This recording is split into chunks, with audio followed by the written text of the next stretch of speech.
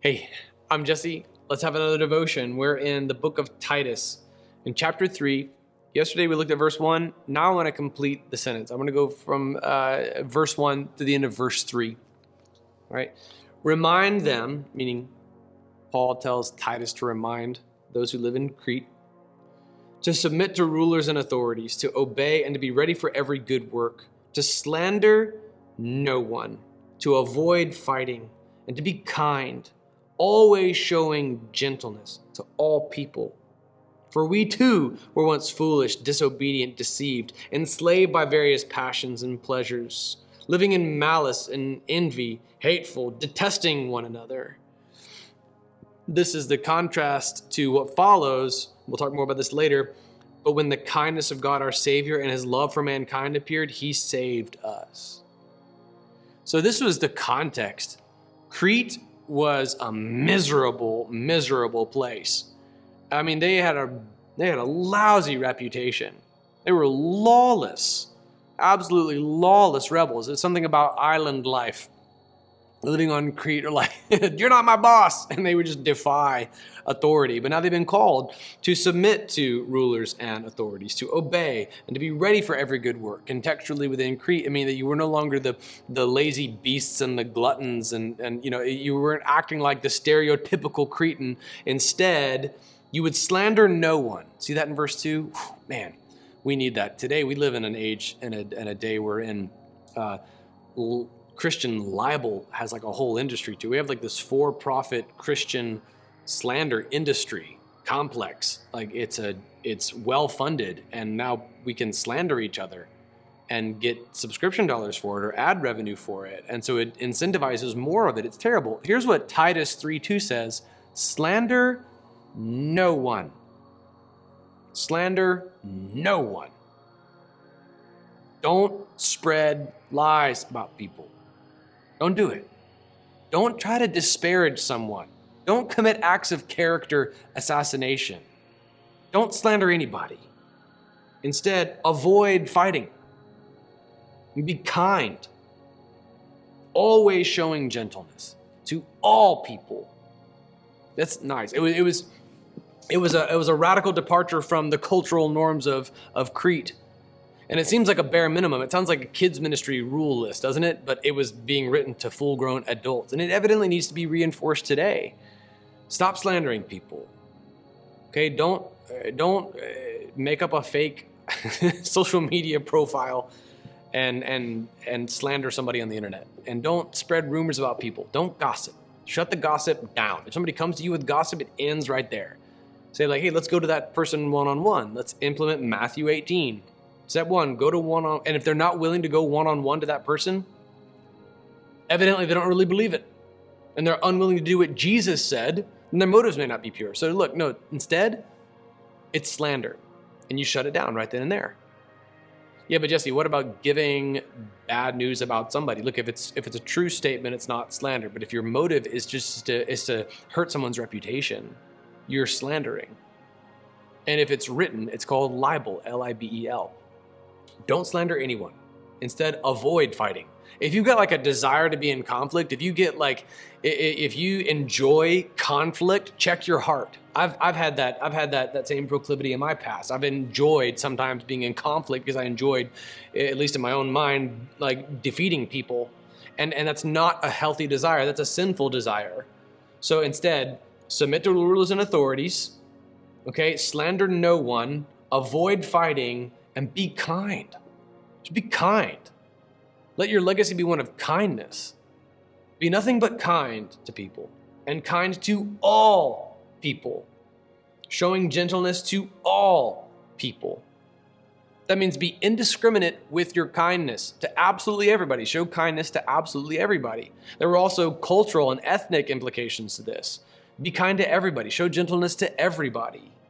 For we too were once foolish and disobedient and deceived. We were enslaved by various passions and pleasures, and we lived in malice. He's like, this used to be us, Christian. Before we were saved, we used to live in malice. We used to live in envy. We used to be hateful, and we used to detest one another. But then we were saved. That's tomorrow's devotion. But he's saying, like, look, when you are slanderous, and when you're lawless, when you are unkind toward people, and when you are when you deceive people, and when you're deceived by your own pleasures, when you're living hatefully toward other people, you're slipping back into who you used to be as a Christian. I see parallels between chapter 3, verses 1 through 3 going into verse 4, and what we saw in 1 Corinthians chapter 6. Like, look, that used to be you, but now you've been washed, justified, and sanctified by the Spirit of our God. You're no longer defined by your past sins. Paul wrote this to the Corinthian church, and now he's reminding Titus of this, speaking to the believers across the island of Crete. Like, you used to be caught up in malice and envy and hatred. You used to slander each other.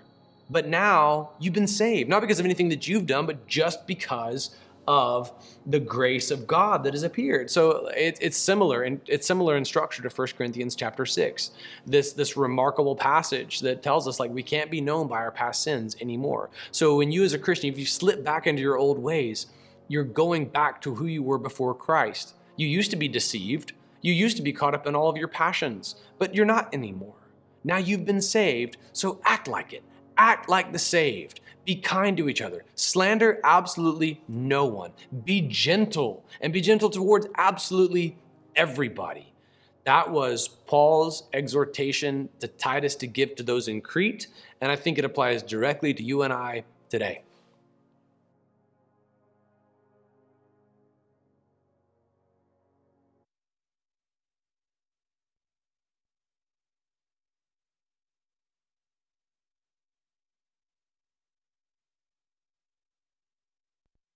Hey, I'm Jesse.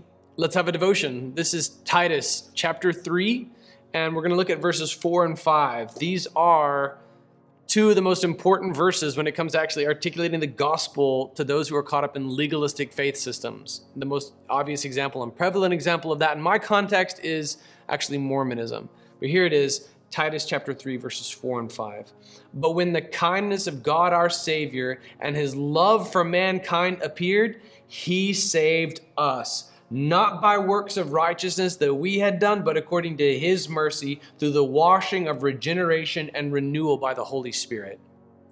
You got to take the moment right now and go Google Adam's Road, because it's the incredible story of this dude who heard these verses for the first time while he was a Mormon on mission. It's incredible because it just puts it in perspective how you can't do anything. None of your works of righteousness saves you. It's totally grace. It's all of grace. And he points to these verses how he would go from being a Mormon missionary to leading his brother to Christ, their father to Christ, and their mother, who was a professor at Brigham Young University, to faith in Christ. And it began with this text. We are saved by the kindness of God our Savior and his love for mankind, not because of anything that we've done. He saved us, meaning we didn't save ourselves. And it was not because of our works of righteousness. It's just through his mercy, his love for us, through the washing, the regeneration, and renewal of the Holy Spirit. That's how we're saved. There's not a thing you and I could ever do to add on to the gospel. We're not powerful enough. The most righteous thing we could do is like a filthy rag before God. It's all because of the washing, regeneration, and renewal of the Holy Spirit. That's what saves us. So go look up Adam's Road right now and be blessed by that testimony.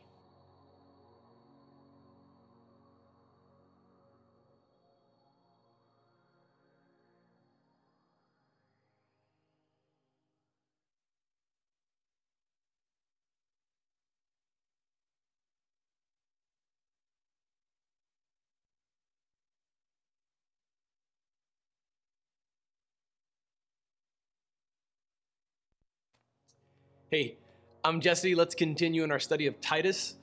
This is a portion of scripture that I've heard from testimonies of people who have converted to Christianity from Mormonism, leaving Mormonism behind and embracing the true gospel. This passage was elemental in that story. We're going to talk about the doctrine of justification today, so hope you've had your coffee. And then when we zoom back out, I think that these verses 6 and 7 will hit home all the clearer with a basis of the doctrine of justification in mind.